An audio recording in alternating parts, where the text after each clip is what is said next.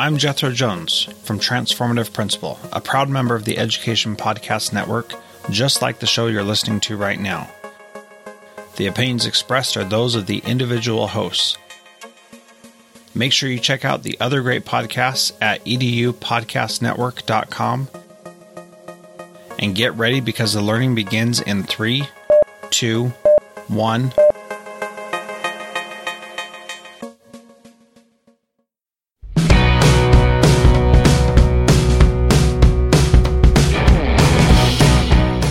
Welcome to episode 85 of the Google Teacher Tribe podcast, your source for the latest Google for Education news, tips, tricks, and ideas you can use in class tomorrow. I'm Matt Miller from Ditch That Textbook.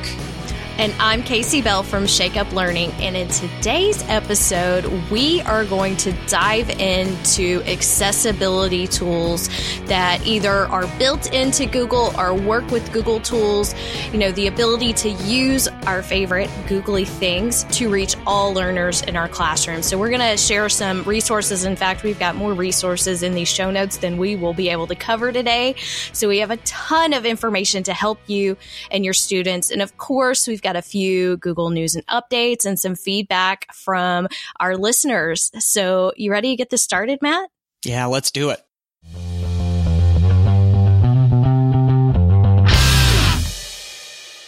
Let's kick this episode off with some Google News and updates. And in this first one, we're going to be talking about Google Earth and something that has a very dear place in my heart, U.S. national parks. I know the Miller family, we just, within the last year, got to go to the Grand Canyon for the first time.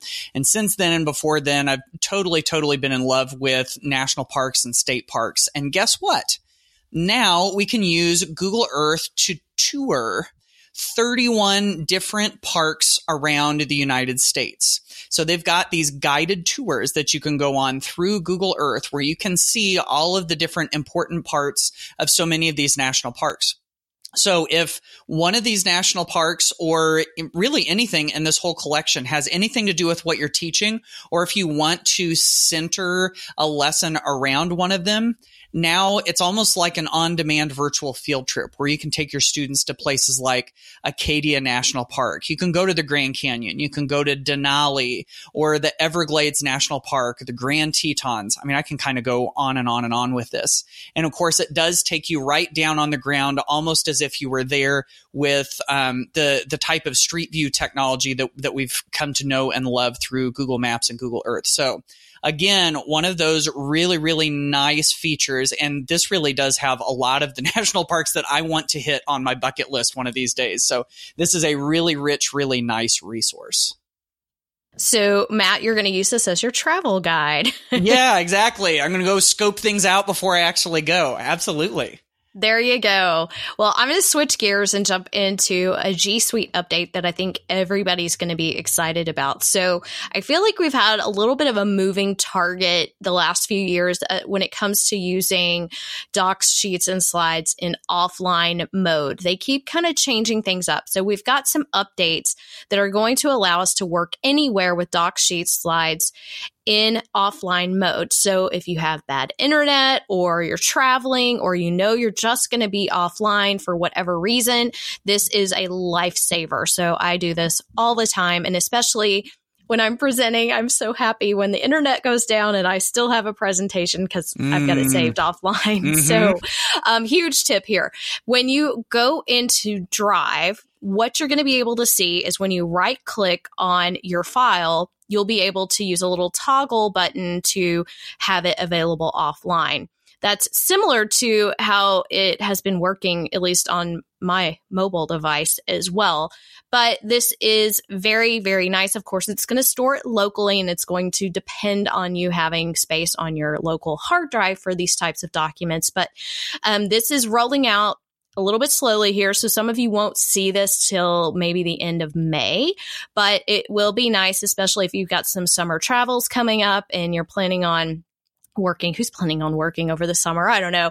I'll be working. So maybe this will come in handy as you are, typing your journal in Google Docs, your travel journal. That's what you're doing. You're not working. You're doing fun stuff. So there are, of course, links back to these updates with some additional information about the rollout and everything else, and information for administrators. If you are an admin over your domain for your school, there's some setup involved for that. So that's the other piece. If you're not seeing it, it's past time to roll out. Could also have to do with your school. So be sure that you have some communication going about that. So great feature coming our way. That is a great feature. I'm looking forward to that.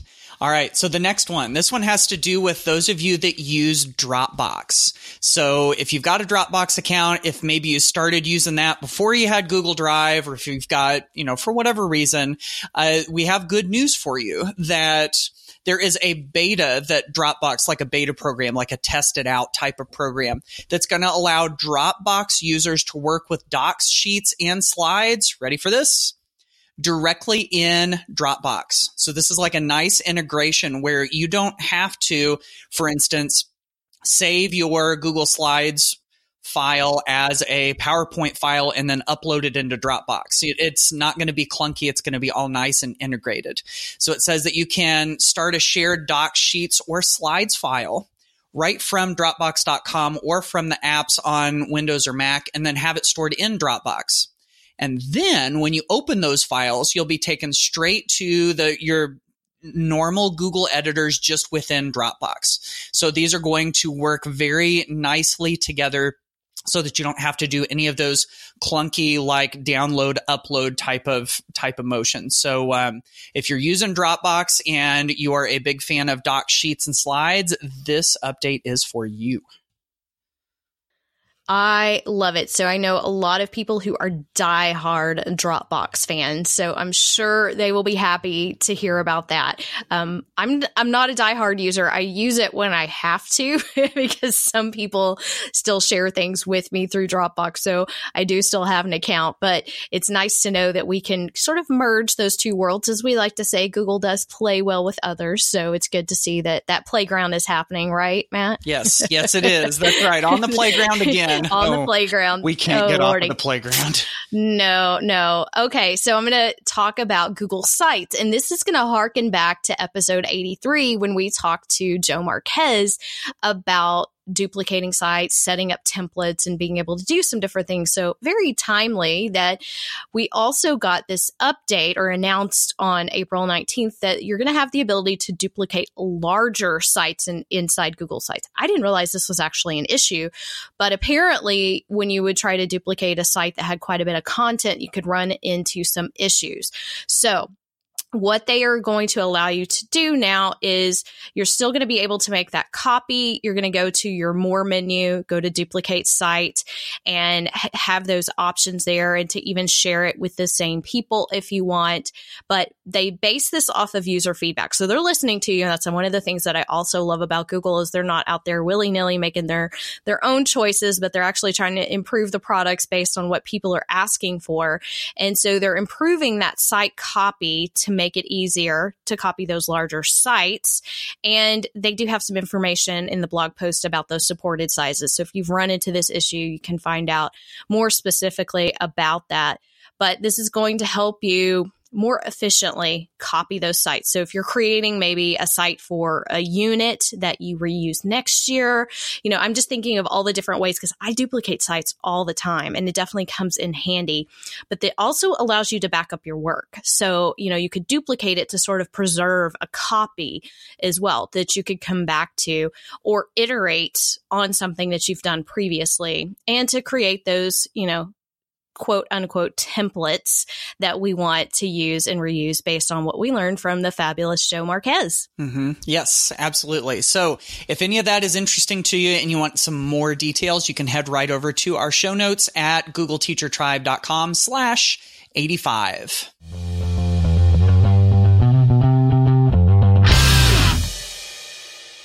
Hey Tribe, let's talk about accessibility, and more specifically how the Google tools that we already use have accessibility features built into them that can help not only those struggling learners in our classrooms, but really they can help all learners. So, evening the playing field for some, but also, some of these features are things that just make life easier. They help us, they make us more productive. And there's some really great ideas that we discovered as we were planning this episode. And one of those, which I did not know it existed until just a few minutes ago when I was looking, is Google's full accessibility guide and list of all of their accessibility features. So those are in our show notes, but you can go to google.com/accessibility. And it's this gigantic list of, that's not the gigantic list. That's the home with products and features. So you can jump to products and features and then you see the huge list.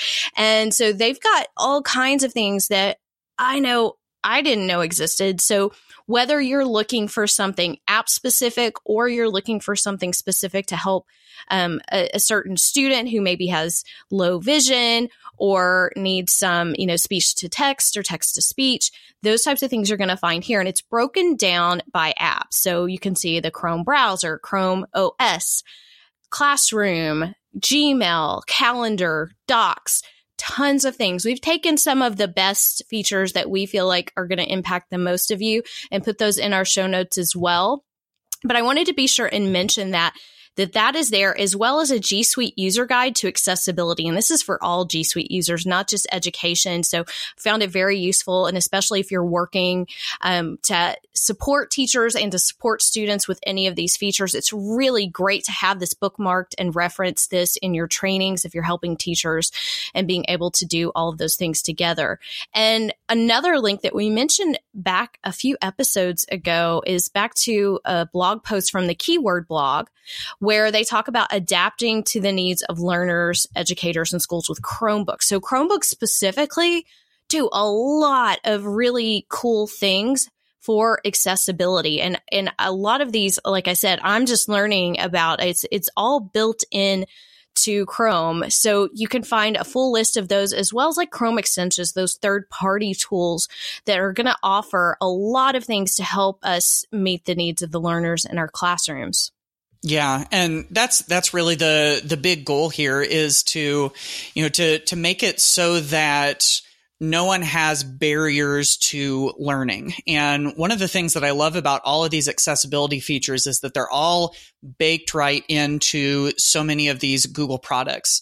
And the nice thing about all of these accessibility features is it does help us to meet the Universal Design for Learning guidelines. If you haven't heard of UDL before, basically, the website says that its goal is to improve and optimize teaching and learning for all people based on scientific insights into how humans learn. And isn't that really how we want to teach, is the way that humans learn? Because we are teaching humans, and so this, of course, doesn't just mean special needs and, trying to take care of students who are dealing with those. This is for everybody. And this is for opening up opportunities for kids to learn in the ways that best suit them. And so there's so many of these things available for all of us. And, these really can have a big impact on the way that we teach and the way that we learn. And so let's go ahead and start diving into some of the features, some of the things that we really love.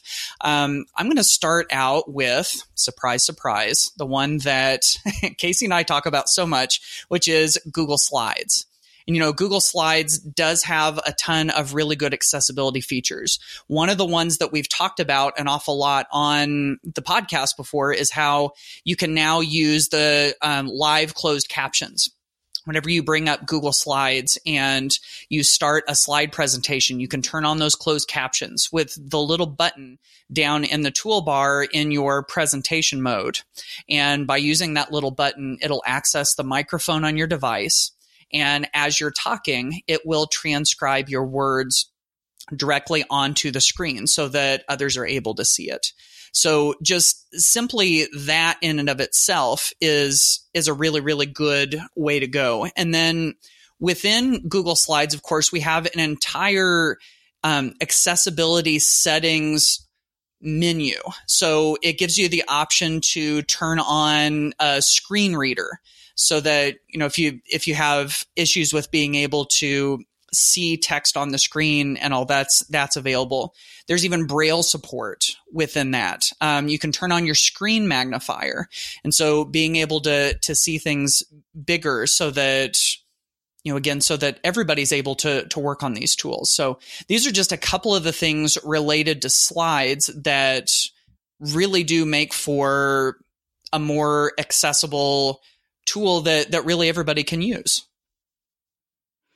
And, we hit on this a few weeks back when the update was added, but if you haven't opened up slides or docs or sheets or any of your usual G Suite tools, when you now go to tools, you can see accessibility settings in your menu there. So you're going to be able to find those more quickly than we could before. So I like the fact that they're now embedding this into each application so that it becomes more apparent that these tools are accessible, or how you can bring in some of those third-party tools and the screen readers and those other types of assistive learning types of technology. I want to talk about one of my favorite accessibility settings, which is in docs, and that's voice typing. And voice typing is such a powerful tool. It is speech to text, and almost all of us talk faster than we type. I don't know. Somebody might have to do a speed test on me, but I definitely feel like, I can type decent, but no, I can talk like 90 to nothing. So it's pretty hard to compete with that. In fact, I have to slow myself down when I get really excited, like I do on the podcast. But I did a blog post actually way back called 7 Reasons to Try Voice Typing in Google Docs. And so it's not just about that speech to text as an accessibility as that modification that some students need who struggle with the keyboard and things like that. But there's a lot of ways that this can be useful for all learners. So, first of all, it's a time saver, right? As I said, most of us talk faster than we type. And if you didn't realize, you can actually dictate the formatting into docs. And it's way better than Siri. I'm just saying, y'all, Siri does not speak East Texan. So you have to get that punctuation in there. You can say period, new paragraph, bold, italics. You can put it all in there and it understands you. It's very, very handy. So it's a time saver for you. It's a time saver for your students. And as a former writing teacher, oh my goodness, how much time it would take sometimes for students to type their papers. So a great tool. Of course, this is dictation. So this is great for notes, for meetings, to-do lists, starter sentences, thesis statements, vocabulary, spelling lists, math word problems, anything you can think of. And there's so many other ways that we can use it, because you can actually use it to correct your mistakes while you're typing. So you can just go back and move your cursor and have it, speak into it again to make those changes and revisions that we need to make. The other thing is, those of you who teach the littles, the itty bitties that don't know how to read yet, they don't know how to write yet, but they can talk. They can form sentences. And so I think it's a great support for those itty bitties who are just learning to put these things together. And what a great way to make use of that and to help anyone who's even struggling with it at any age. So the support feature is also great for English language learners and Matt's favorite, foreign language, because you can dictate in other languages. Yes, you can. Yeah. So you can hit that microphone and you can actually change that language, which is great. I don't think Tex-Mex is available yet, but I'll keep looking. So it's about as good as my Spanish gets, y'all. The other thing that I love is that this feature is also available in the mobile app for docs. So, that you can use it on your iPads, you can use it on your Android devices, and also, just get everything going. Now, the other thing is that some people are going to be like, but Casey, I can't handle the chaos of everybody talking into their devices at once. So that's one of those things I'm like, you kind of have to get used to that. It's just something that's going to happen. We have to get used to talking to our stuff. And I'll tell you that if you divide up the room pretty well, Google's actually pretty good at just tuning into the voice that's speaking directly into the device. So I think these are some of my favorite ways to use voice typing. And of course, it's also available in speaker notes and slides. Yeah. So you can put it there, just copy and paste it into the slide if you need to. Yeah. Yep. Absolutely. This is one of my favorites too. You mentioned the foreign language. That for my fellow foreign language teachers, it's a good way to practice your pronunciation or your students' pronunciation, because if they are butchering a word so much that it can't be understood by voice typing and it doesn't show up quite right, then they know that they need to work on their pronunciation a little bit. That's one way. See, I kind of geek out about this feature too, about the voice typing. There's another place that I use this for that didn't make your list, Casey. You know what that is? What? Gmail. So I have seen there are some add-ons to Gmail that will do voice to text for your email, but I don't like them as much as I like the voice typing in Docs. You know what I'll do is I'll just type in docs.new into my Chrome browser, because you know when you type in docs.new, it pops open a brand new Google Doc. And I will open up the voice typing and I'll just say what it is that I want to put into my email reply, copy and paste it over into the email. So that's yet another way you can use it, right? Yeah, exactly. Now, there was one last thing that I wanted to mention related to accessibility, and that has to do with Zooming. You know, sometimes it's these little things that we kind of take for granted that we don't think about that much that have a big impact on certain students. And just the simple fact that if you run something in your web browser, you know, of course, Casey and I are partial to Google Chrome. If you run a website within Google Chrome, you have the ability to do the web page zoom. So whatever the site is, whatever the tool is that you're using within your browser, if you just do that Control plus and Control minus, or on a Mac, of course, it's Command plus, Command minus, you know, just little things like that. Sometimes you don't think of that as being such a crucial feature, but to some students, that really makes all the difference. There's also another neat trick that is good for accessibility, but it's also kind of a cool thing to do, especially if you present your Chromebook onto a projector screen. And that is the magnify your screen keyboard shortcut, or you know, just being able to use the magnify your screen feature. And so here's how that works. So to set that up so that it will work, you'll want to go into your settings in your Chromebook and click on Advanced down at the bottom and go to Manage Accessibility Features. And under Display, you're going to be able to turn on the docked magnifier. And so what that magnifier will let you do is it'll let you do what I kind of like to call a pop zoom, you know, like how it pops into a certain spot on your screen. And the easiest way that I've found to do that is to use the keyboard shortcut, which is Control Alt, and then you do a 2-finger scroll on your touchpad going up.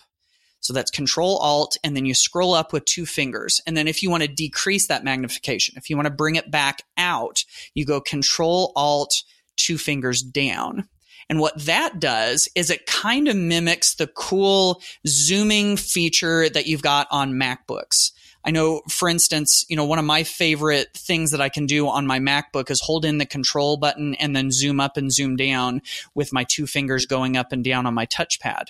And I use that whenever I present in front of teachers to be able to zoom in on certain things. And inevitably, somebody will say, "Hey, how did you do that?" And I have to say, sadly, that particular feature is just a MacBook feature, unless you're using a Chromebook, and then it's got sort of a version of that. So again, that's in Settings, Advanced, and then it's under the Accessibility section. You go to Display, and it's the thing called the docked magnifier. And when that's turned on, you can use that cool keyboard shortcut, Control Alt, and then scroll up with 2 fingers, scroll down with 2 fingers, and it will let you do that zoom feature. Yeah, that's fantastic. And, you know, we've shared other tips along the way. We filled these show notes with a ton of extra tips, even though we don't have time to talk about all of them today. But more specifically, if you want some of these resources, don't forget to go to the show notes at googleteachertribe.com/85. There's a letter in your mailbox. Hey, you know what? This is all your mail. Hey, maybe I'll give you a call sometime. You've got mail. All right, it is mailbag time. So we're going to start this one off with a question from Alex Tugas from Annapolis, Maryland, and he's got a question about Google Forms. Take it away, Alex. Hi, Matt and Casey. This is Alex Tugas from Annapolis, Maryland. I'm not sure if my last message came through, so I want to try again.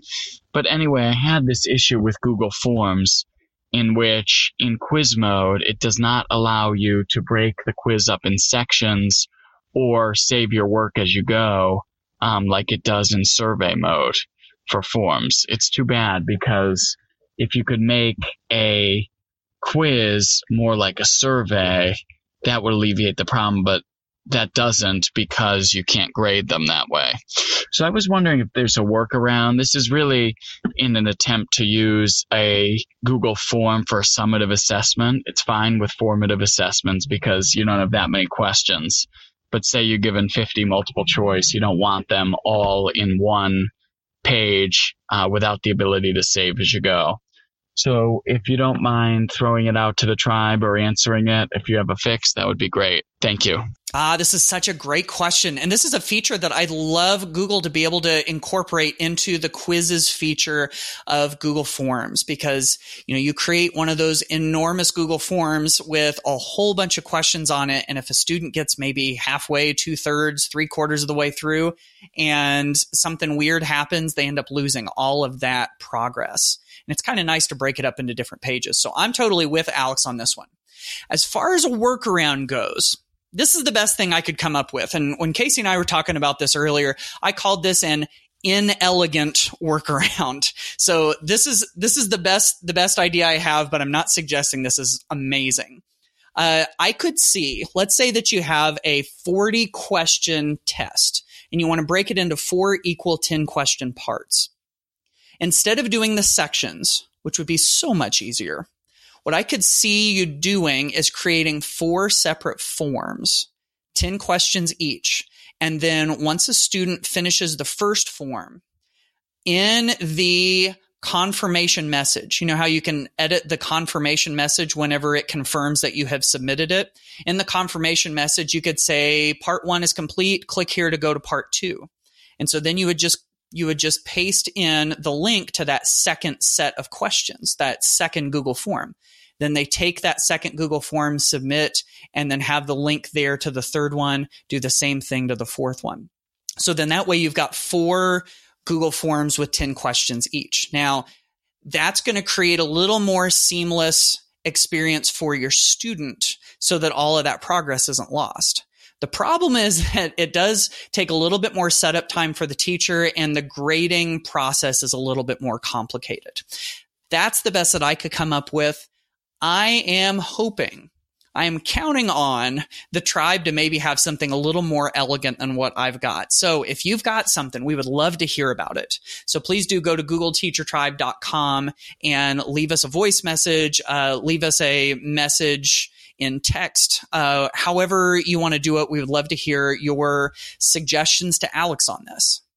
Yeah, this is a question that I get all the time, and there's not really a good way to fix it. But, so often kids are working at different speeds. So some kids will finish and some kids will finish halfway, and some kids may only get a fourth of the way through. So it definitely becomes a struggle, and trying to get them back to where they need to be the next day, even with a link, can be difficult. So if anybody has ideas, I am very interested to hear that.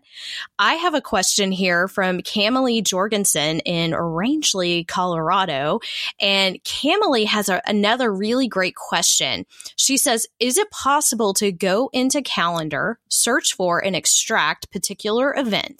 I'm using my calendar to record my times driving a route for the school. Is it possible to go into Calendar, find all of that particular event, and then export them into a different document? Okay, that is a very advanced question and very smart. I mean, that would be super handy to be able to do that. So my first thought when I hear that, that's not something that's built into Calendar. However, it is possible, Camilee. So you can export from Calendar, but really all they let you export is that Calendar file type, that ICS file. So if you're like taking your events and importing from Outlook into Google Calendar or vice versa. But I did find a pretty neat Google Sheet that has a script that I think may do what you want. But here's my first advice. Before you look at this link that I'm going to give you in the show notes, I want you to make all of those events on a separate calendar in Google Calendar, so that when you export, you're just going to be able to select that one calendar and export everything from there. That will also just help you be able to see things a little bit differently if you're not already doing that. So that's one of the best things I love about Google Calendar, is being able to set up multiple calendars. So if you don't have one specifically for that driving that you're doing, go do that and add those events there. And then take a look at the blog post that I gave you. They have a template. So you can go make a copy of this Google Sheet, and then you're going to open and you're going to go into the script editor, and it's got very specific directions. It looks really complicated. Don't let the script scare you.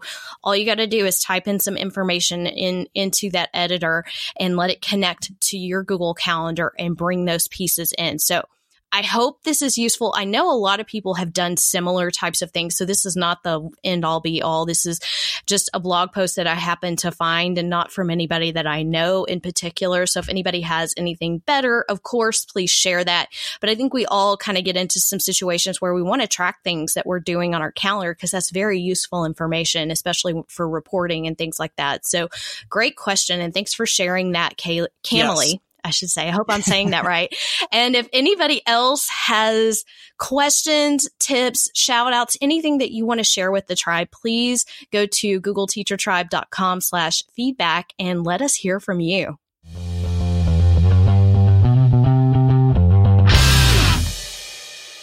Let's see what's been happening on the blogs. So I have a new blog post and podcast episode to share with you. It's called 60 Tools to Inspire Students with Chromebooks. And it was inspired actually by some information I found from Google. And I just thought it was a great list of tools. It really hits the spectrum on everything from creation, assessment, STEAM, all kinds of tools. So if you really want to make the most of those Chromebooks in your classroom, you can go check that out at shakeuplearning.com. Yeah, that looks like a fantastic post. Definitely check that one out if you've got Chromebooks in your schools. If your students have access to those, this will be great. I've also got a new post that you might want to check out called 60 Tips to Spark Creative Lesson Ideas. So I know I've heard so many teachers talk about how they don't feel creative, they don't feel innovative, and they think, where in the world do these teachers come up with these cool ideas? And I have found that the worst place to find creative lesson ideas is when you're sitting at your desk with your blank lesson plan book staring you in the face and you're trying to be creative on command.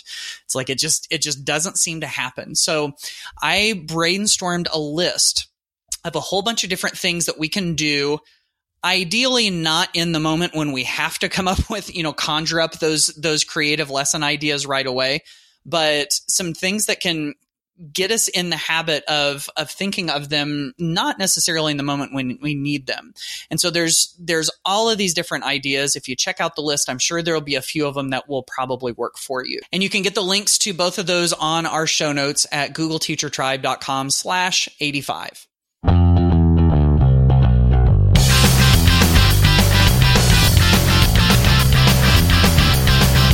All right, Tribe, we are done with yet another episode of the Google Teacher Tribe. So you've got some accessibility tools to go check out. We will be super, super curious to hear if you try any of these and have some success. If there are any of these in particular that are a win for you and your students, please do let us know about that out on the Google Teacher Tribe Twitter hashtag, which is GTTribe. Yes, and we also love reading your reviews and hearing anything that you want to share with us. So we would love it if you would click that subscribe button and leave us a review in iTunes. That helps other teachers find the tribe and learn all of the things, not only from Matt and I, but all of the things that the tribe shares. And that's the power of us all working together. So thank you all for listening, and we hope to catch you on the next episode. Yes, we will see you on the next episode of the Google Teacher Tribe podcast. Bye, y'all.